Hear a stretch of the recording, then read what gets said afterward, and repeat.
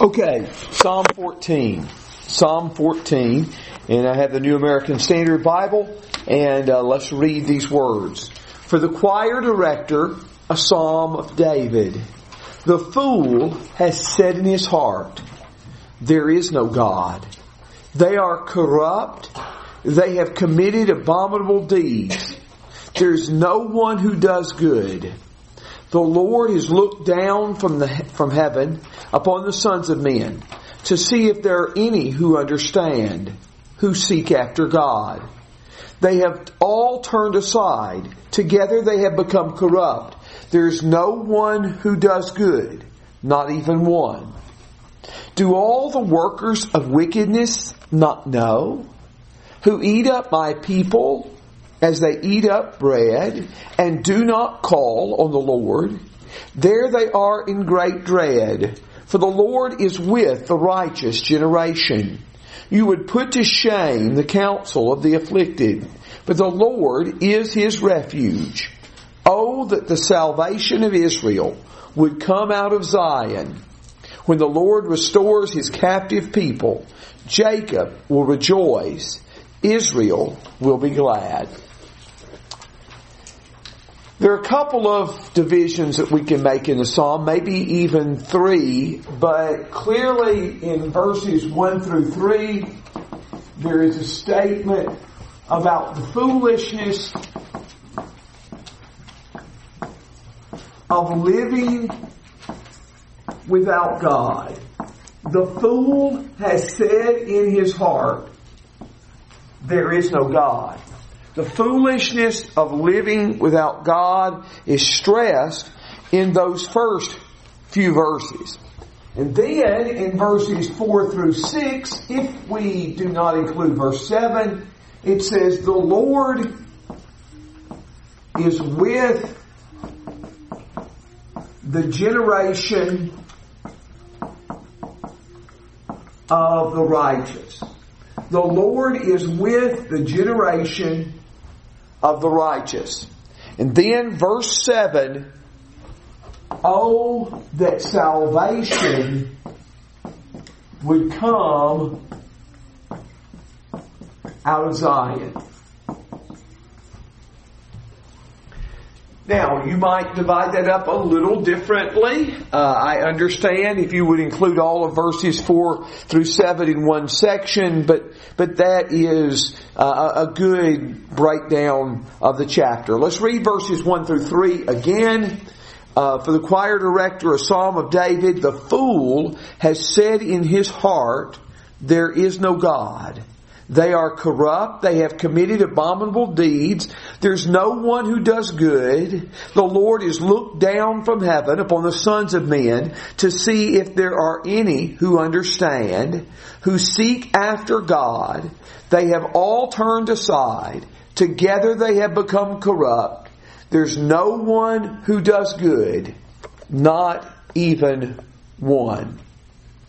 Now, one of the key words in this psalm is one word, and I demonstrate that just by writing the word up there in Hebrew. But that's one word.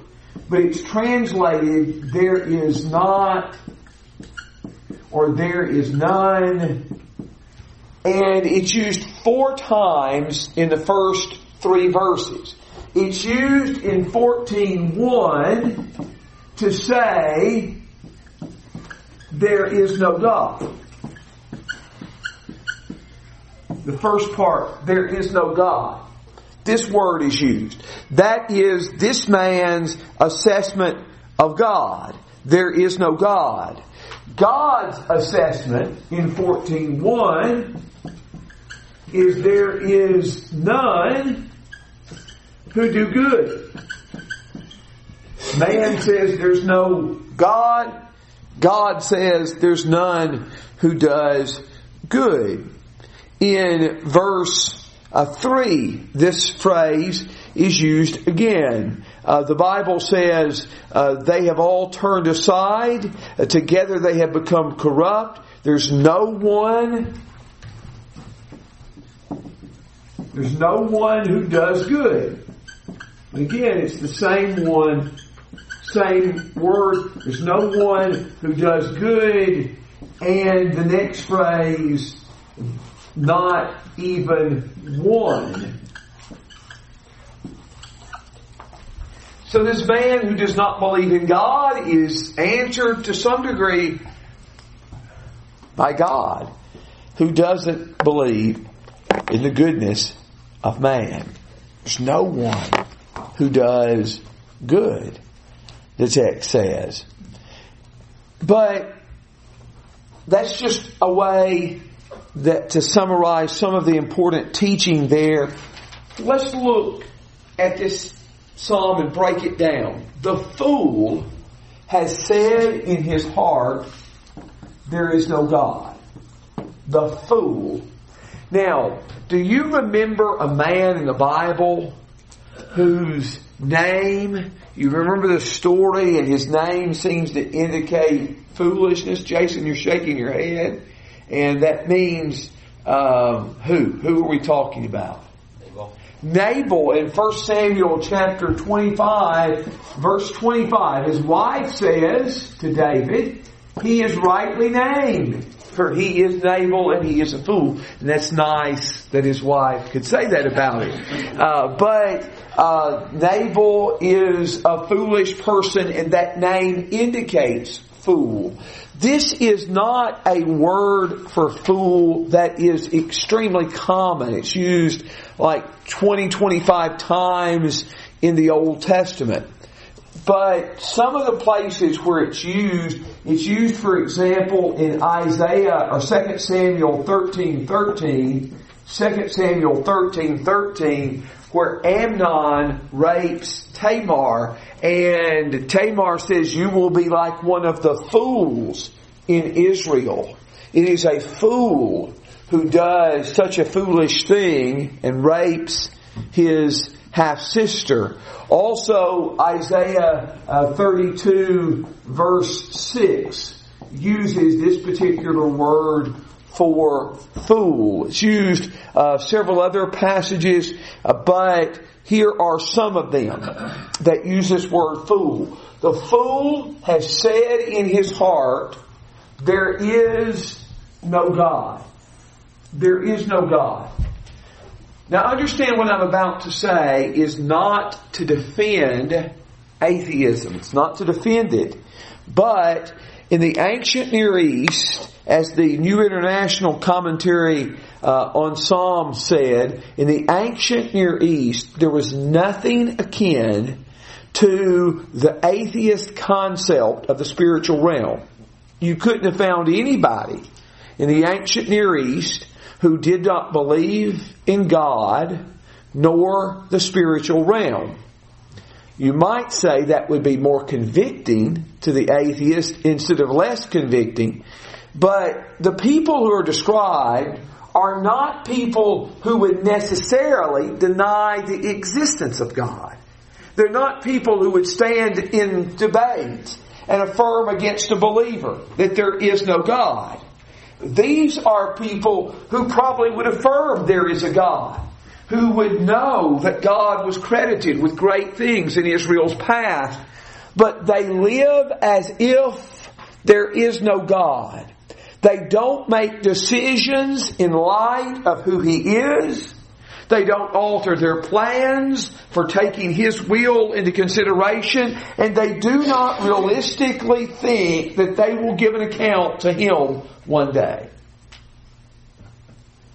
When James said in James 4, come now, you who say today or tomorrow we will go into such and such a city, and we'll continue there here and buy and sell and get gain. He said, you don't know what your life will be like tomorrow. You ought to say, if the Lord wills, we will live and do this or that. Those people that James is talking to are people like this. They make their plans with no consideration of God.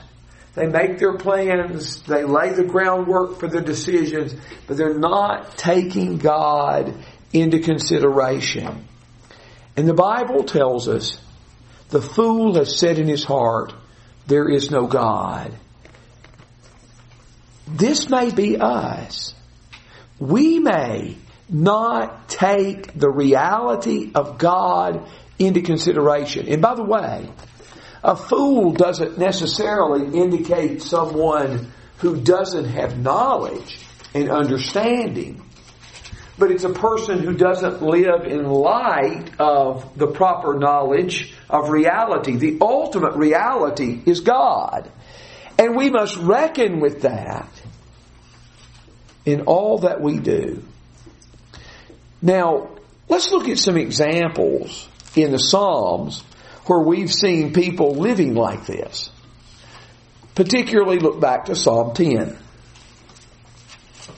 In Psalm 10, the wicked in the haughtiness of his countenance does not seek him.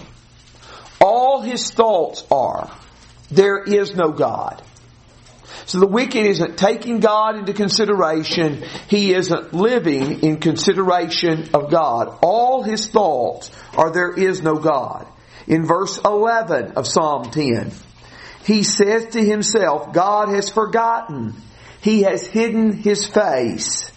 He will never see it. Psalm 10 and verse 11. And verse 13, why has the wicked spurned God? He has said to himself, you will not acquire it. You will not seek it. The point in all those verses from Psalm 10 is the wicked is living in such a way as to eliminate all consciousness of God. You see it in the Psalms. You see it in books outside the Psalms. Remember how the king of Assyria says in 2 Kings 19 verses 10 through 13. Do you think your God is going to deliver you? That's what the nations, the other cities said. That's what the people of Samaria said. Their gods were not able to deliver their people. Why do you think your God is going to be able to deliver you from my hand? 2 Kings 19 verses 10 through 13. In Daniel 3 and verse 15, the Bible tells us there that Daniel said, or Nebuchadnezzar says to Shadrach, Meshach, and Abednego, what God is able to deliver from my hand. All of these people were living as if there was no greater reality than themselves and their power and their nation, and they were shown to be fools in all those cases. And let's not live that way. The fool has said in his heart, there is no God. Now, contrast this with what Proverbs 1:7 says. The fear of the Lord is the beginning of wisdom. It's foolish to deny the reality of God and not to build your life around that reality. It is foolish. The foundation on which to build your life is God. The fear of God is the beginning of wisdom. The fool has said in his heart, there is no God. The Bible says they are corrupt. That word is used both in verse 1 and verse 3. They are corrupt. Do you remember? That's a description of the pre-flood world in Genesis chapter 6 in verses 11 and 12. In Genesis 6 verses 11 and 12, the earth was corrupt in the sight of God. And the earth was filled with violence. And God looked on the earth, and behold, it was corrupt. And all flesh had corrupted his way on the earth. This word corrupt is used to describe the great evil of man, which led to the flood. By the way, it's interesting that the word translated corrupt is not only used to describe man's sin, but is also used to describe God's judgment on sin. And it's translated by the word destroy in Genesis 6 verse 13, Genesis 6, verse 17. So the same word used to describe sin is used to describe the judgment upon sin. So they are corrupt. They have committed abominable deeds. Abominable. That is a word that should strike us with horror. One writer defined it as that which is dangerous, that which is grotesque, that which is out of place, that which is repulsive. It could be something like the Egyptians who regarded it as an abomination to eat with the Hebrews in Genesis 43 verse 32. But it usually refers to some kind of moral act. It's totally out of place and totally repulsive. The fool says in his heart there is no God, and their theology or their lack of theology has affected their behavior. It has affected their behavior. They are corrupt. They have committed abominable deeds. And God says there is no one who does good. No one who does good. Now, you can argue, and I understand, that there are people that you have seen who are bad people who do good things. We like to say there's good in every person. And I believe to some degree that is true. Do evil people do good for God's glory? Do they do all they do to the glory of God? I think that is the perspective from which the writer comes. They are corrupt. They have done abominable deeds. They do not do good. And the Bible says the Lord looked down from heaven upon the sons of men. Now, they have said God's not involved in daily life. God's looking down in verse 2 is to some degree an answer to that. God is involved in daily life, in the daily world. And He looks down from heaven upon the sons of men. Do you remember that phrase is used in Genesis 11 verse 5 when God looked down from the tower, when man was building the Tower of Babel, or Genesis 18:21 when God looked down at the deeds of Sodom and Gomorrah. God is pictured here as looking upon man to see if any understand, to see if any seek God. God is looking, is there anybody who gets it? Is there anyone who gets it among them? Is there anyone who understands? Is there anyone who is seeking God? We can look up at the heavens and see there has got to be a God who made it. You know, if we know there's someone who made these chairs, even if we don't know who that was, even if we've never been to the factory where it was done, you mean you can't look at this universe and say something had to make it? Are people coming to the conclusion there must be a Creator and we must seek Him passionately? Are people coming to that conclusion?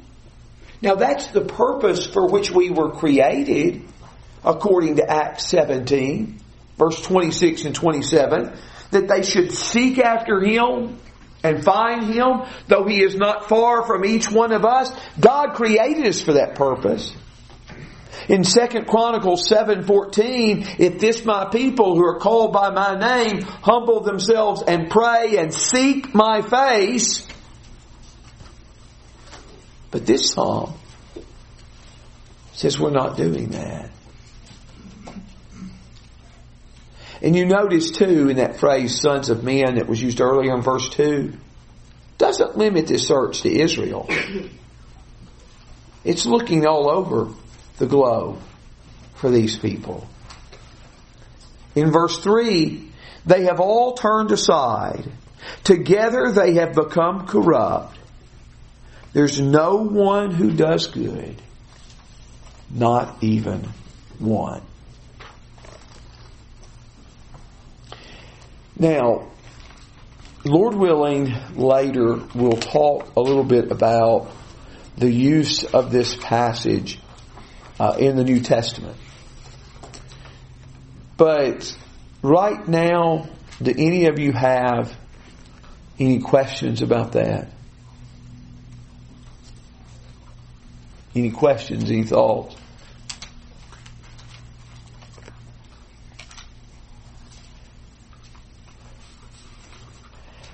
Has this been a kind of idea that's come up a little bit recently in these Psalms? Granted, you may have forgotten because it's been a while. But look at Psalm 12:1. Help, Lord, for the godly man ceases to be. The faithful disappear from among the sons of men. There's nobody godly left. There's nobody faithful in the world. So we see that. But on the other hand, look at Psalm 15. Psalm 15, O Lord, who may abide in your tent? Who may dwell in your holy hill? He who walks with integrity and works righteousness and speaks truth in his heart. Psalm 15, the writer of Psalm 15, has he met the writer of Psalm 14? David's the author of both. So I suppose he has. So you see that these Psalms have discussed the fact that the wicked seem to be everywhere, but they also discuss the possibility of the righteous. In this Psalm itself, does this Psalm allow for the existence, Psalm 14, does it allow for the existence of righteous people? Okay. If you're shaking your head, yes. What would you give as evidence of that? Verse 5. Okay. Verse 5, God is with the righteous generation. Pretty good evidence, I would say. Notice also, yes, Claudia? Verse 4, your first one is my people. Yes, in verse 4, they're my people. In verse 7, His captive people. Speaking of the people in third person, His captive people, or from God's perspective. But yes, my people in verse 4, a righteous generation in verse 5, His captive people in verse 7. Apparently there are some of these people who have made the Lord their refuge in verse 6. So this psalm seems to distinguish between the wicked and the righteous. It distinguishes between them. Now look back at Psalm 11, verses 4 and 5. The Lord is in His holy temple. The Lord's throne is in heaven. His eyes behold, His eyelids test the sons of men. The Lord tests the righteous and the wicked, and the one who loves violence, His soul hates. So there, just like in verse 2, the Lord is looking down from heaven. But I wanted you to notice in 11:5, the Lord sees the righteous and the Lord sees the wicked. And so we have that kind of distinction in Psalm 14. Psalm 14, 1 through 3 has been all negative, pictured the wicked, pictured ungodliness. It has pictured that, but beginning in 14 and verse 4, the text is going to show us the existence of righteous people. But we as God's people, if we are to be my people, if we are to be the righteous generation, then we have to live in the midst of a world of ungodliness. Is that easy? No, it's not uneasy. As some of us, it's easier than others. In some parts of the world, it's easier than others. And I'd say we are all beneficiaries of that. But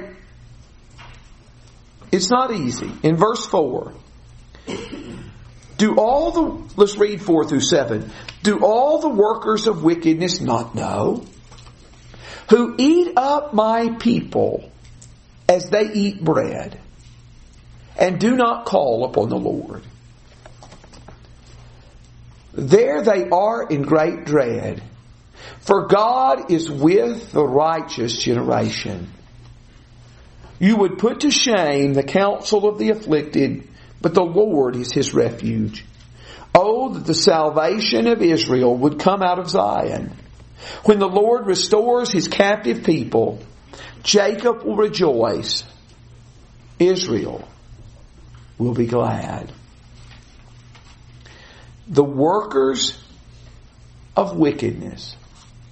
That's the way the evil are described.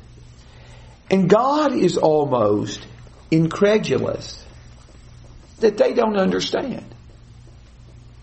Do all the workers of iniquity not know? Do they not know? These people who eat up my people as one eats up bread. Now this image of eating up God's people is given in Micah 3 in verse 3. Micah 3, the heads of Jacob, the rulers of Israel, are described as people who eat the flesh of my people, who strip off their skin, who break their bones, who chop them up for the pot as meat in the kettle. That's a graphic picture of them eating and consuming God's people. But it says they eat my people as one eats up bread. Listen to Proverbs 30 verse 20. It says, this is the way of the adulterous woman. She eats and wipes her mouth and says, I have done no wrong. What's the idea of that in that passage? Eating is something we do continually. We do it without much thought, with certainly no guilt. And this woman involved in adultery does it with no more concern than she would to eat bread. And it may be that the persecutors of Psalm 14:4 are like the adulterous woman of Proverbs 30:20. They do it casually, they do it continually, and it causes no pangs of conscience. They eat up my people like one who eat up bread. And they don't call on the Lord. They don't call on the Lord. It is an outrage to the psalmist. We'll look at Psalm 79. I'll illustrate this. Psalm 79.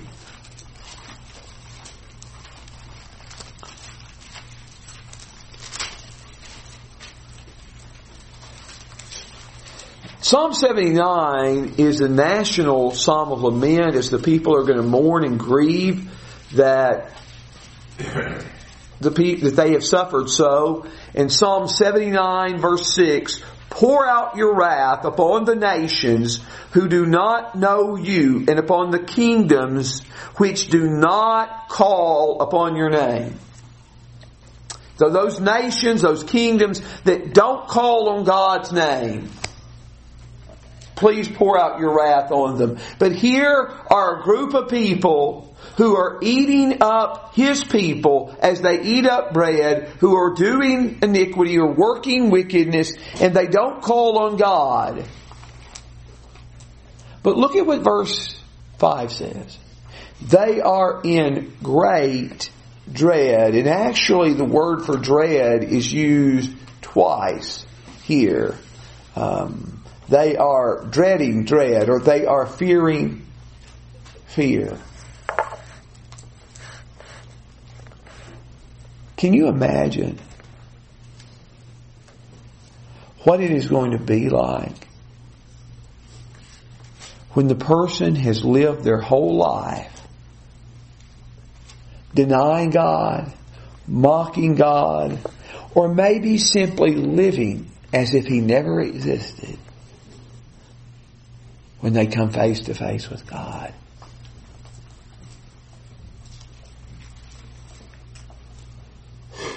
Derek Kidner quoted this from C.S. Lewis, and I thought this was good. In the end, the face which is the delight or the terror of the universe, must be turned upon each of us, either conferring glory inexpressible or inflicting shame that can never be cured or disguised.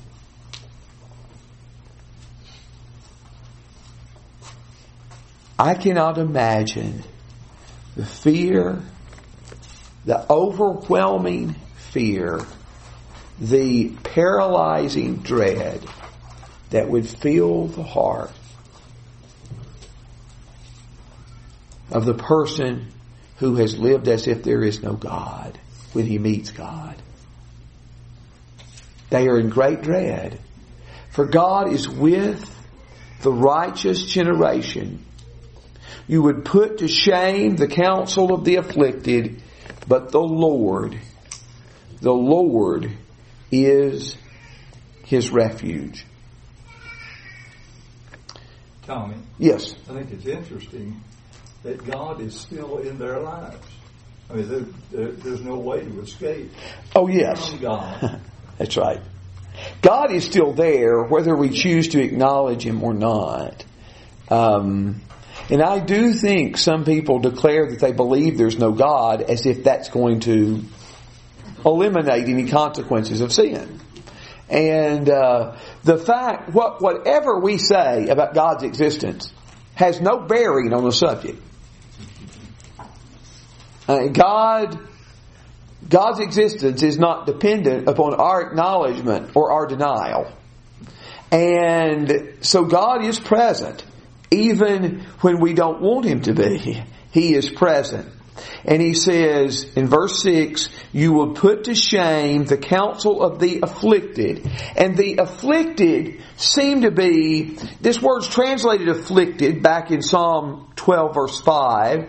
It was also used several times in Psalm 10, translated afflicted there. Sometimes it is translated poor. But the idea is these are people who have no refuge but God, and who are taking refuge in God. That's the same idea in Lazarus and the rich man. Lazarus is viewed as a poor man who has no refuge but God, and he is fleeing to him for refuge. He has found his refuge in him. And it says, you would put to shame the counsel of the afflicted, but the Lord is his refuge. Oh, that the salvation of Israel would come out of Zion. When the Lord restores his captive people, Jacob will rejoice and Israel will be glad. So, this verse talks about salvation kind of in national terms. We've been thinking maybe in individual terms throughout the psalm, but oh, the salvation of Israel would come out of Zion. Zion or Jerusalem is the place of God's salvation, God's deliverance. You remember in Joel 2:32, a statement quoted in the New Testament that I am struggling to quote, but Joel 2 in verse 32, the Bible says, it will come about that whoever calls in the name of the Lord will be delivered, for on Mount Zion and Jerusalem there will be those who escape. So that is the place of escape. That is the place of refuge. That is the place of salvation. I can send you my notes if you want, because I've seen some passages. I wrote down several passages that emphasize Zion as the place of salvation, as a place of deliverance. And he says, oh, that salvation would come from this place where God dwells, that God would restore his captive people, and that they would rejoice. It is hard to classify this psalm. There are some people that are determined to classify every psalm and to find some kind of situation in life for every psalm. I think those are impossible pursuits. But one of the things that's interesting about the psalm, there's no confession of sin. There is no plea for God's deliverance. There is no praise of God. None of those things that are common elements. What we do find is there is some distinction between the righteous and the wicked. That's typical of wisdom psalms, but this really doesn't really sound like a wisdom psalm because that's not the continual focus. I do think this psalm is to show us ultimately that, well, let's look at Psalm 53 just a second. Let's look at Psalm 53. Psalm 53, and we'll talk more about Psalm 53 when we get there, Lord willing, in a few years. Let me read Psalm 53. It's really brief. I want you to pay attention to how much it is like Psalm 14. But where does it differ? Where does it differ? Okay? You're detectives, and you're trying to find out a difference between Psalm 14 and Psalm 53. Psalm 53's heading's a little bit longer. For the choir director, according to Mahalath, a maskil of David. The fool has said in his heart, there is no God. They are corrupt and have committed abominable injustice. There's no one who does good. God has looked down from the heavens upon the sons of men to see if there's anyone who understands, who seeks after God. Every one of them has turned aside. Together they have become corrupt. There's no one who does good, not even one. Have the workers of wickedness no knowledge, who eat up my people as though they ate bread, and have not called upon God? There they were in great fear, where no fear had been, for God scattered the bones of him who encamped against you. You put them to shame because God had rejected them. Oh, that the salvation of Israel would come out of Zion when God restores his people. Let Jacob rejoice. Let Israel be glad. What's the difference between Psalm 53 and Psalm 14? Present past tense is one thing. Okay. God scatters the bones of him who encamps against him. Okay. And I did not pay careful attention to everything in Psalm 53 about past and present. I know the verbs used in Psalm 14 are perfect verbs, which generally refer to completed action in verses 1 through 5, and imperfect, which refer to future action, often in translation in verses 6 and 7 of Psalm 14. But I didn't, I really can't answer that question that Boyd raised. But what Brad said in Psalm 53, is there any parallel to verse 5 of Psalm 53 in Psalm 14? In great fear, in great dread. It does mention in great fear and dread, but there's a fuller statement of judgment on the wicked in Psalm 53. Okay, go back to Psalm 14 and what's unique there. Does Psalm 53 have any equivalent for everything in verses 5 and 6? No. It doesn't say that God is with the righteous. It doesn't say God is with the righteous. Psalm 14 and Psalm 53, basically the same psalm in many respects. There are other little differences there. Psalm 14 focuses more on the deliverance of the righteous. Psalm 53 focuses more on the judgment of the wicked. Are those two sides of the same coin? Yes. So you can make the same point drawing from the same data. But Psalm 53 emphasizes more God's judgment on the wicked. Psalm 14 emphasizes God's deliverance of the righteous. That is more the focus. Now, how, or let's say this passage, Psalm 14, is quoted in the New Testament. Where is it quoted in the New Testament? Okay, it's quoted in Romans 3. Psalm 14, verses 1 through 3. And also 53, 1 through 3 is quoted in Romans 3, 10 through 12.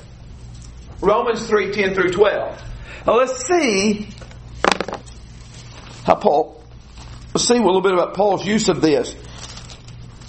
Romans 3, verse 9, let's see the context. What then? Are we, Jews, better than they, Gentiles? Not at all. For we have already charged that both Jews and Greeks are all under sin. As it is written, there's none righteous, not even one. There's none who understands. There's none who seeks for God. All have turned aside. Together they have become useless. There's none who does good. There's not even one. So, Romans 3, 10 through 12 is quoting Psalm 14 and Psalm 53. By the way, let me tell you an interesting fact. Do you know some versions of the Greek Septuagint, of the Greek translation of the Old Testament, have everything from Romans 3 verses 13 through 18 after verse 3. That is believed to be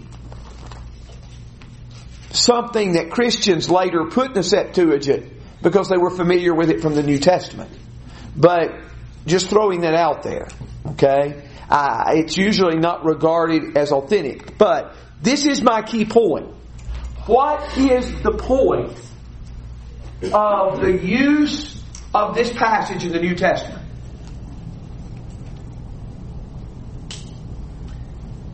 The point of the passage in the New Testament is not to make a distinction between the righteous and the wicked. The point is to convict us all and to say that we have all shared in this sin.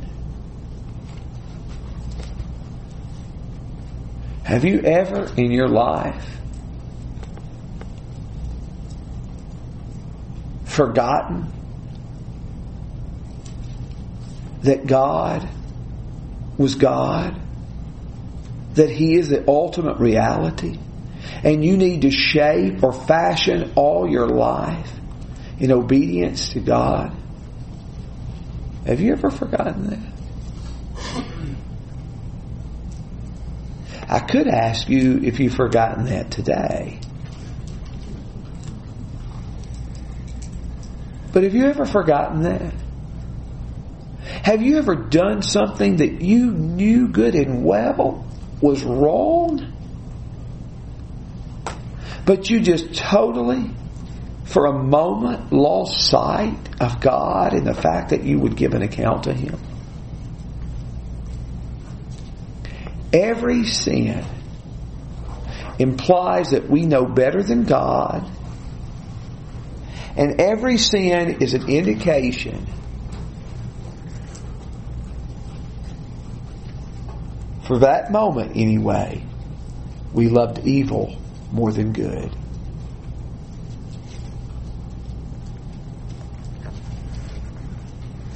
This psalm not only distinguishes the righteous from the wicked,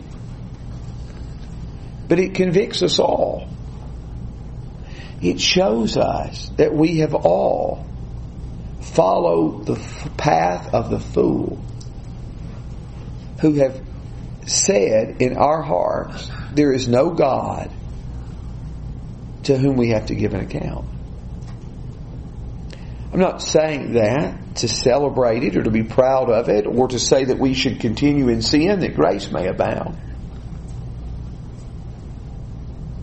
That should shame us and embarrass us. But as so often the case, the Bible doesn't expose our sin and guilt to leave us there. We have tried to ask the question through these sections, How is Jesus seen in this psalm? Well, I want to tell you where you can't see Him. You can't see Him in verses 1 through 3. Because He never lived as if there was no God.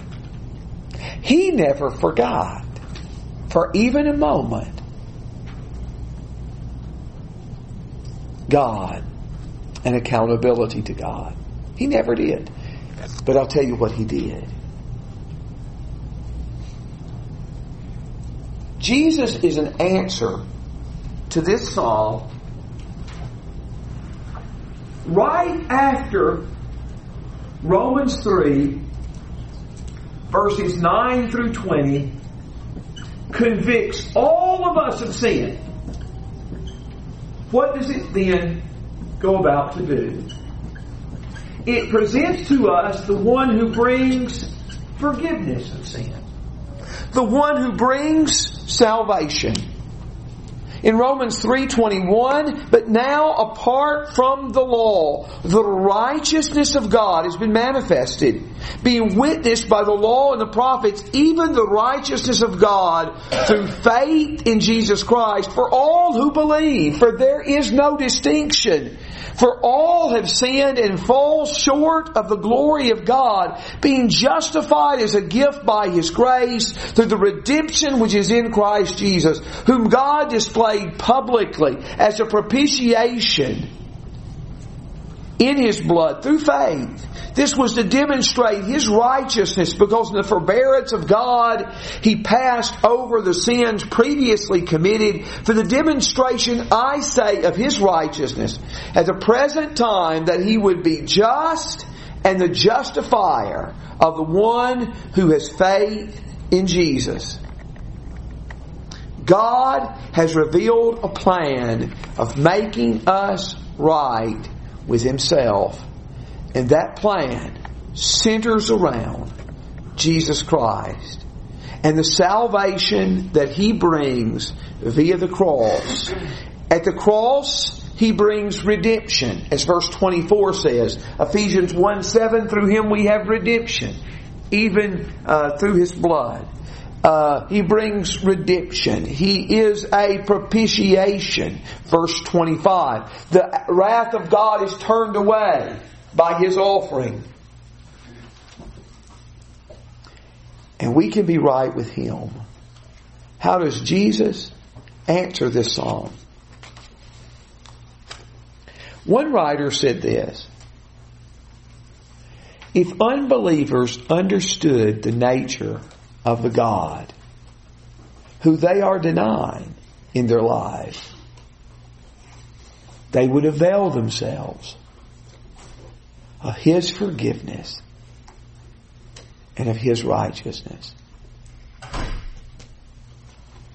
This God that some of them are consciously trying to remove from their memories and their lives is the God who is willing to receive them back and to forgive them for their transgressions. The Lord God, compassionate and gracious, abounding in loving kindness, forgiving transgression, iniquity, and sin. This God is able to deal with our sin. That is the good news of the gospel. This was something I saw that was stated about the book of Genesis, that in a way all the book of Genesis is about that statement in Genesis 50 verse 20 that Joseph makes to his brothers. You meant evil against me, but God meant it for good. And he said all the book of Genesis is God bringing salvation out of man's sin and man's chaos. But really that's the story not just of Genesis but of the Bible, isn't it? That we sin, that we make a mess of everything, and God brings salvation out of it. What else do you have on Psalm, Deborah? I was just really struck by the importance of guarding our heart. So the way it started with the fool who studied his heart. So again, he's heard a lie, he's repeated a lie in his heart, he's spoken it in his heart, Yes. and all these actions that have come from it, especially when you read the first couple of verses of chapter 15, and it talked about him speaking truth in his heart there, Yeah. and just the contrast there, the importance of the thoughts that we keep going over in our minds and guarding our hearts. Yes, and this may have been a phrase that even this fool would have dared not say out loud.